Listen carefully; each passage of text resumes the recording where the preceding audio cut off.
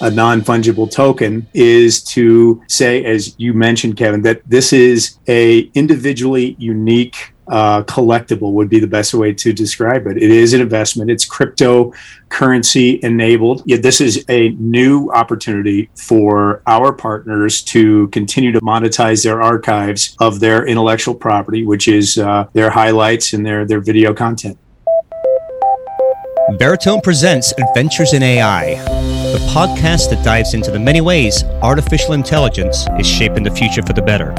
I'm your host, Kevin Els, and today we'll be talking with Mike Arthur, Senior Vice President at Veritone, about NFTs. It's all the buzz, somewhat confusing, and a highly disruptive technology. Welcome, Mike. Kevin, I appreciate you having me on. I'm looking forward to it. Me too. I'm excited to have you here today, Mike. So we're recently hearing and seeing a lot of exciting and sometimes confusing applications of a new tech called NFTs, or non-fungible tokens. They're making the headlines everywhere. They're capturing the attention of content owners and creators. And an artist by the name of Beeple had one of his artworks sell at Sotheby's just recently for $69 million, making him one of the world's richest living artists. Obviously, this is getting the attention of people, a tremendous amount of attention and buzz, and let alone a ton of cash for some folks. So, Mike, can you first help define what these NFTs are? Yeah, I'm happy to. And actually, let me start by saying for the audience that you and I are not advisors in the financial industry. We are not making recommendations regarding investment in NFTs. We're going to take this time to better explain them, and more specifically where AI plays a role, and certainly where our licensing team can contribute to the value of these NFTs. So having put that out there, I think the best way to describe a non-fungible token is to say, as you mentioned, Kevin, that this is a individually unique collectible would be the best way to describe it. It is an investment. It's cryptocurrency enabled. It is developed and built with blockchain. The advantage of blockchain in the financial industry is the fact that it has a long history that cannot be altered. And that's important in the NFT space, because when you buy an NFT, especially if you're going to hold it for either a very long time or you're looking to trade on some energy around the industry, you have to be able to see where this has come from, how much it was purchased for originally, the ability for some folks who take a percentage of a transaction with each transaction needs to see that history, if you will, and blockchain enables that. So NFT, or non-fungible token, is an investment tool, but in and of itself, what makes them interesting is those little creative assets that in many cases get built into the token itself. So as you mentioned, a piece of art. Some of the originals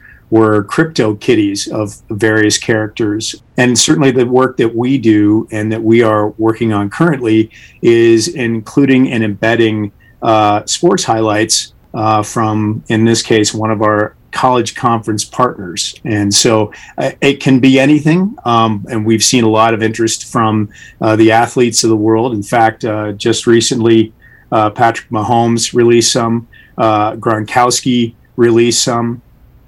And we also had just the other day, Jerry Jeudy, ex-Alabama and current Denver Bronco, just released some as of yesterday. So our clients are not people creating funky art, GIFs, or memes. They're actually taking content that they already own and looking for ways to, for the lack of better terms, take more advantage of it. Exactly. I think that this is a new opportunity for our partners to continue to monetize their archives of their intellectual property, which is their highlights and their video content. So the market's going gangbusters. Obviously, when you sell a piece of art for $69 million, that's kind of gangbusters. And we've seen people like Top Shot, who's been selling NFTs, sell for $200,000. Mm-hmm. But that was back in May, and we're recording this in June, so we get a sense of the changes in time. In May, there was a lot of uptick. We've seen it drop from May to June 90%. Yep. What the heck happened? Well, a couple things. If we go back to the heat of the market, as you mentioned, say in May and even previous to that, there were a couple things that are tied to NFTs. One, as I mentioned, they're backed by cryptocurrency. And for a lot of folks that pay attention to the space, they are aware that the market went through a superheated period where you had, in some cases, 1,000% increases in the value of cryptocurrency. So there were two things that drove the NFT value. The first one being just the cryptocurrency run-up contributed to the overall energy in the space. But the second one, and this is pretty important, especially for the what I'd call early stage of NFT, you had a lot of folks that are from what I'll call the crypto circle, the crypto community, who are very comfortable in the space. They navigate the space easily. They, in fact, are transacting in cryptocurrency for various goods and services. So when you have the market run up, they're essentially playing with some funny money. It does drive the value up. And then, of course, their ability to then pull the trigger from a crypto perspective is very comfortable for that community. Since that time, you have seen two things. You've seen the NFT collectible numbers fall, as you mentioned, about a 90% drop in the market, but you've also seen crypto cool off as well. That doesn't mean that the NFT itself is no longer of interest or it was a flash in the pan. In fact, if anything, it means that this market is now more accessible to the broader market that may not be as comfortable in crypto. Yeah. What we saw was a shoot up over a couple of months, and then it kind of came back to where it was before that massive peak. So it's kind of reset back to the level it should be at before it kind of got wild as crypto does. It has a wild week or a wild month or even a wild day. Yep. But I think it's here for the long run. Agreed.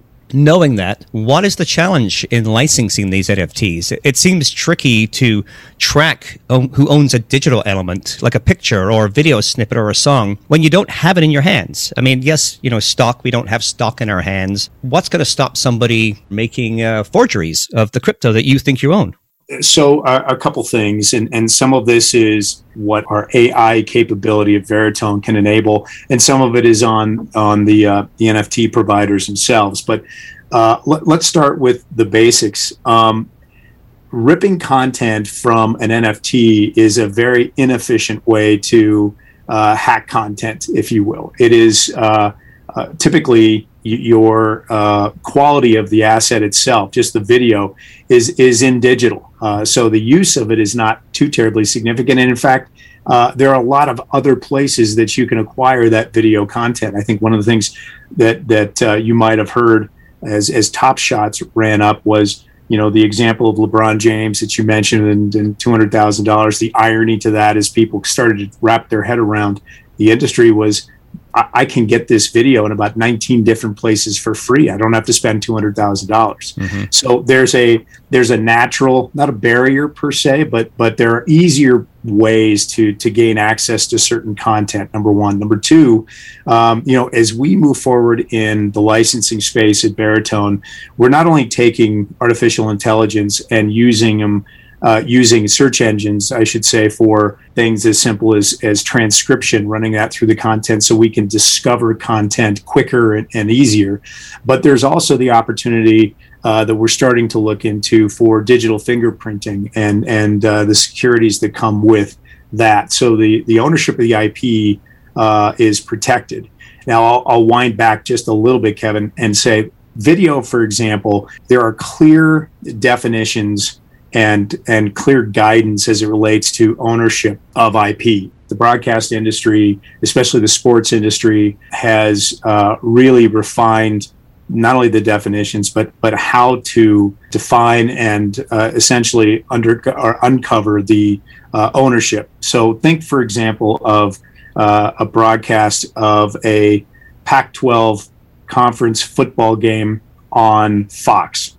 The Pac-12 owns that content. Fox has rights as well. In fact, they have the rights to the color crew. So the play-by-play and the color are Fox employees typically. And so Fox retains the audio of the video and the conference retains the video. Seriously? Oh, yeah. It gets very refined. Oh, boy. So it's not difficult for us to help potential clients of ours or current customers of ours and library partners to navigate these areas. And then once they're converted into NFT format, once all clearances have been made or engaged and we have effectively green lights, then the technology itself is fairly self-protecting. There are certain security elements that are built into each NFT to prohibit replication to the best of the ability.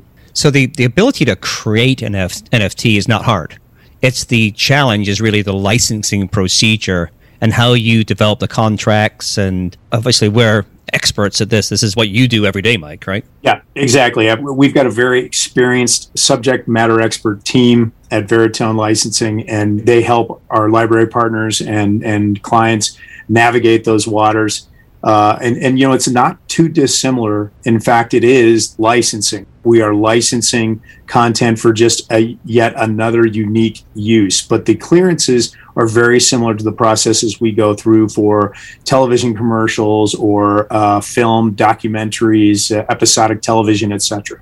People are doing it like nobody's business already. What kind of things do people have to look for when they're considering doing these types of trades? Yeah, it's a great question. First of all, when you look at the amount of NFTs that have come out that are from either individual artists, whether they be musical or true artist, canvas, if you will, or digital, pardon me, and then certainly some of the athletes, what we've seen is a lot of individual works of art or individual pieces. And we are taking, with our content, a slightly different approach to the business because it is more difficult to navigate. You have more folks, if you will, that are in the process. So what we do is we look to define who owns the initial IP or intellectual property of the asset. In this case, let's say it's video. We make sure we can clear the audio. That's typically in the same conversation.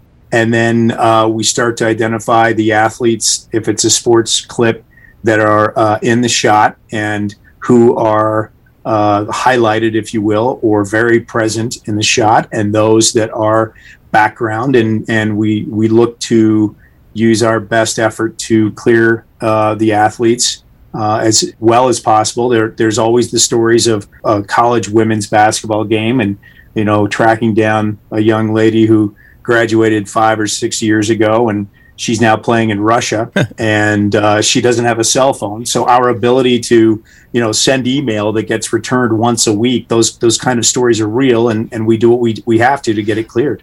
Have you heard of any cases where people are already fighting against somebody who's sold an NFT and they didn't have the rights to do it? I've not heard of that yet. I suspect we will get that. There's just enough activity in this space already that likely there'll be a claim. We'll just have to see how it goes. And by the way, we don't know if it'll be a legitimate claim. There are folks who want to get compensated in this space and feel that they have a claim or a right to some monetary return. It's going to be a judgment call, and it is currently a legal gray area. Interesting. So how do you do it today? And what new methods do you see being developed to make it better in the future? That's a great question. The current method or process is totally dependent upon the NFT provider and what they're trying to accomplish. If I go back to two of our strong areas, it's sports and their video highlights, and then news.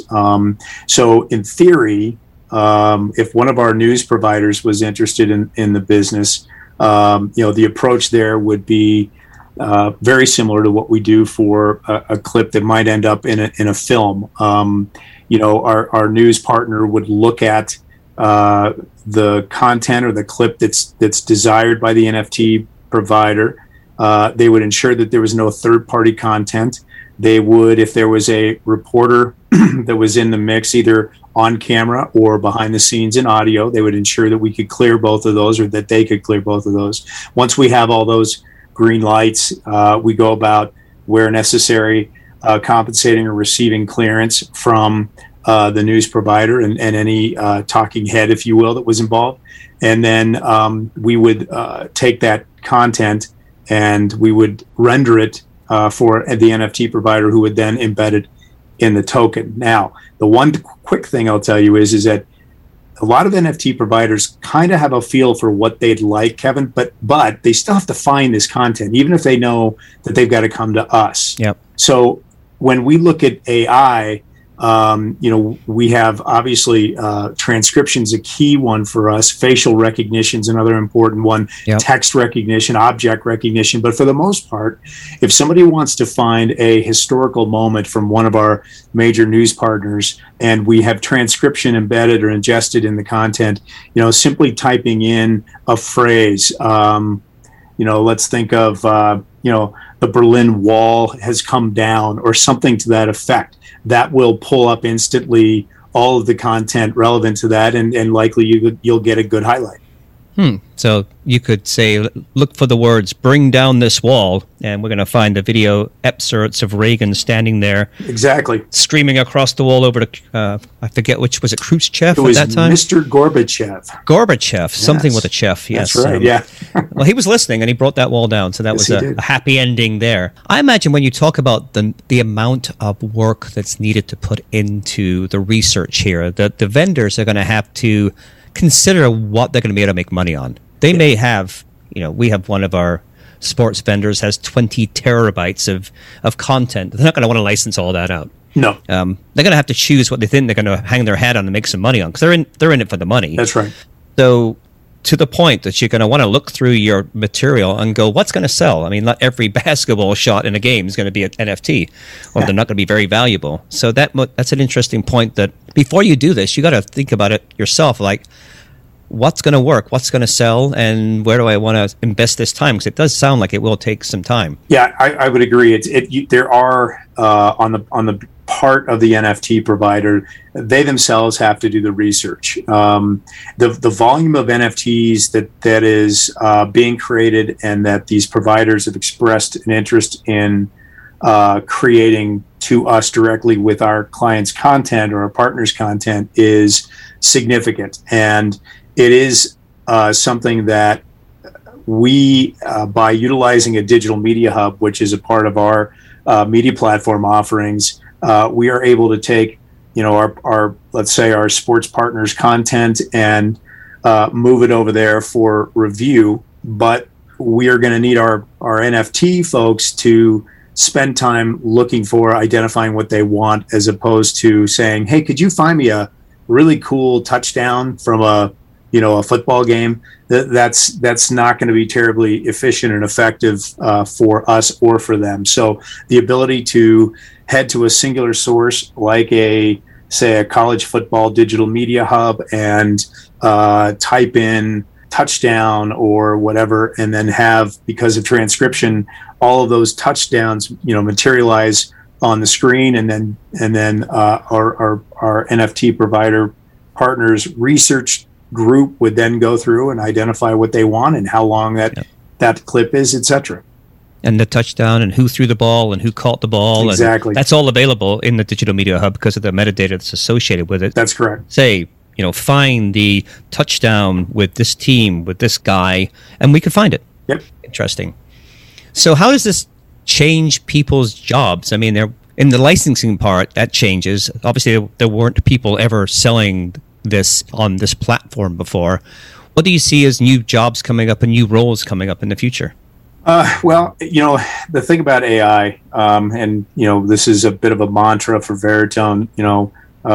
We look to move people from in the loop to on the loop to out of the loop. And I would say in this process, the jobs that are going to be created, we want to move people from being in the loop, which is a very manual process. In other words, finding, this content, to being on the loop, which would still involve the human process, but now they're making judgment calls on what is what they feel is a high value potential NFT based on the highlight. Yep. So let our Veritone AI and aiWare identifiers serve up based on what they're looking for, the type of highlights or clips, and go from there. So the first place that I think you'll see additional jobs being created from the NFT industry is in that very space.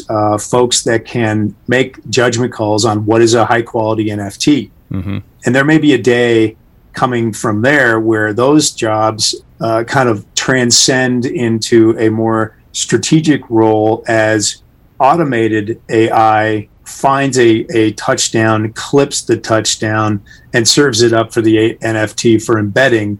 And at that point, you now have folks that are essentially making judgments on kind of the strategic value of, let's say, the human interest, a collectible pack. Exactly. Yeah. Is this great? It's a football, it's a touchdown, but you know what? It's not very interesting. I don't think I'd want it. Exactly. Versus a human's going to go, this is awesome. Yes. Who wouldn't want to have that? Exactly. And then say, I literally own that now. Or I got a piece of it. Because you don't even have to own the whole thing. That's right. You can get a share in something, almost like getting an edition of a painting. You one of 20. I have a few prints in my house where they're good prints, but they're one of 5, one of 20. They're still valuable. They're not the original, but they're still valuable. That's right. But they're more valuable because they're limited. That's exactly right. So, if you had one of a billion, I can't imagine it'd be worth that much.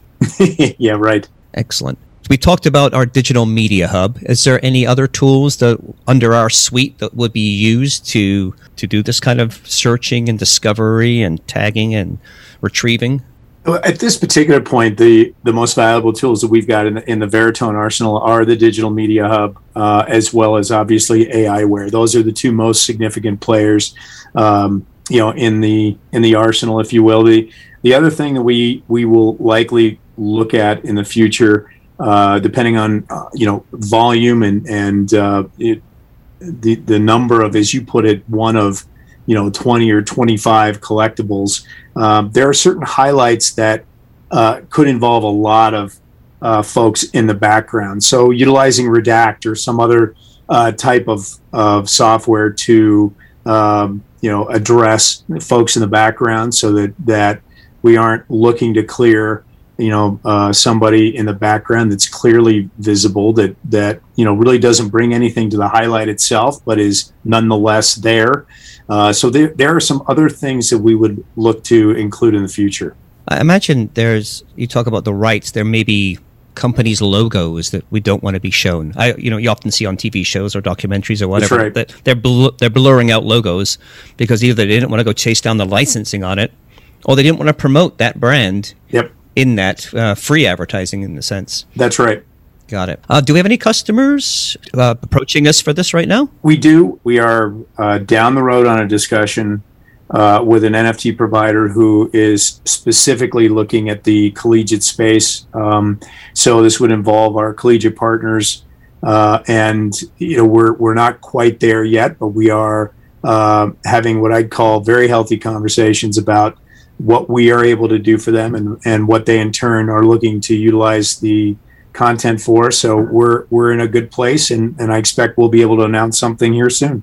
Now, for those people who are interested in our assistance, I'm not going to say something I would have said of other companies, that no deal is too small. There are deals that are too small. I mean, we really are going to be looking for clients that have, I would think, sizable amounts of content that they want to manage, or very high value elements that need a lot of licensing. Is that a correct assessment of the profile of people who should be talking to us versus everybody who's going to come to us and wonder why we're not getting back to them immediately? Yes, we try to do our best at getting back to everybody immediately, but we do coach some folks. We tend to be a high-touch, high-value offering where, some of our more significant partners are very large media companies or very large sports properties, etc. And the knowledge regarding both their rights and clearances and the partners and navigating those spaces is a specialized set of skills that we are uniquely qualified to address, given I think the amount of time that the team has sat in the seat, if you will, while at the same time there's some terrific content that's being generated from all walks of life. We may in some cases advise that those folks look at some self-serve platforms or representation from, a different specialist, because we probably won't do them the best justice. But, if it is But we can point them in the right direction. Exactly, we do that. And then if it is somebody that does fit, kind of our criteria where we're going to best serve them, we absolutely will have those conversations. Doesn't hurt to ask us. I imagine, I forget the gentleman's name, the guy who owns Twitter, and he sold his first tweet for $2.5 million. Yes. Well, I don't think anybody's really interested in the second tweet. Well, maybe they were. But I didn't see that kind of goes downhill from a while. So he could have reached us to help manage the licensing of that one, because it was probably $2.5 million. It definitely needs some licensing. But yeah, there wasn't going to be a matter of high volume in that case. Well, and you can appreciate in that particular case, that'd be a fairly easy one to clear, because he started Twitter and it's his handle, so I don't have to worry about going too far. Let me run it by me if it's okay that you share my thing. Totally. Exactly. Where can we see some of these tools we talked about in action? I know, obviously on our website we have pages for applications, and we have industry information. We have case studies. We haven't got too many case studies yet, of course, on NFTs. Where would you suggest people start looking, and how can they reach you? The website is a terrific resource. There are opportunities to learn more about our capabilities there. Also, the ability to contact us to fill out some information about what you're looking for, so that when we do contact you, we're not wasting your time. And we can get right to the heart of it. That's probably the best way for anybody to reach us. And there's several people on my team who are very responsive and timely, and we will get back to folks absolutely as soon as possible. Because, as I know, because I helped design our website, we have a lot of different areas where you could be requesting information, and I want to send them down the right path. So we have an area of our site for content licensing and monetization. That's a good place to go ahead and make a request for contacts that will route it right to you. If you also look at our area of our applications, we have the Digital Media Hub there. That's an area to take a look at what we're talking about as far as products that will be used to do the discovery and management of your assets. That's right.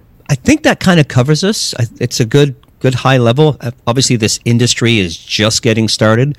We'll come back. I wouldn't be surprised if we're talking about this in a whole different way 3 months from now. New discoveries, how crypto's changed. Maybe it just goes gangbusters and now everybody's licensing their baby pictures. Who knows? Let's hope not. Right? Yeah, right. So do you have any other remarks you'd like to share before we close off here? And I'd love to have you back. I'd like to just cover that right away. Oh, I appreciate it. Yeah, I think that's really what is going to be the interest in this story, is the before, and not necessarily the after, but the during. We are on the very front of this. There's going to be trials, tribulations, and successes and failures along the way. And I think that, to your point, 90 days from now, 6 months from now, a year from now, we may be in a fairly mature space. We also will have, both as our team, a lot of learnings, but the industry, I suspect, will have a lot of learnings as well. And, it'll be fun to come back and kind of see where we've been. Slightly suspicious, because we're having a video conversation as we're doing this, so I can see Mike's office here, and there's memorabilia everywhere in his office. So I'm not going to put words in your mouth, but I wouldn't be surprised if you're dabbling a little in this yourself. We're not going to endorse it, so we're just saying I wouldn't be surprised. I will say that I'll be interested to see what comes of it. I'll leave it at that. Very good. All right, Mike, this has been a pleasure. I'm looking forward to catching up again in a few months about seeing what's changed, what's new, more predictions for the future. So thanks for joining me today. This is Kevin signing off. Mike? Kevin, thanks for having me today. I appreciate it. Excellent. I'd like to thank our audience today for listening in to Adventures in AI, the Veritone podcast. Join us again next time when we discuss more ways AI is changing the world and shaping the future for the better. Have a great day.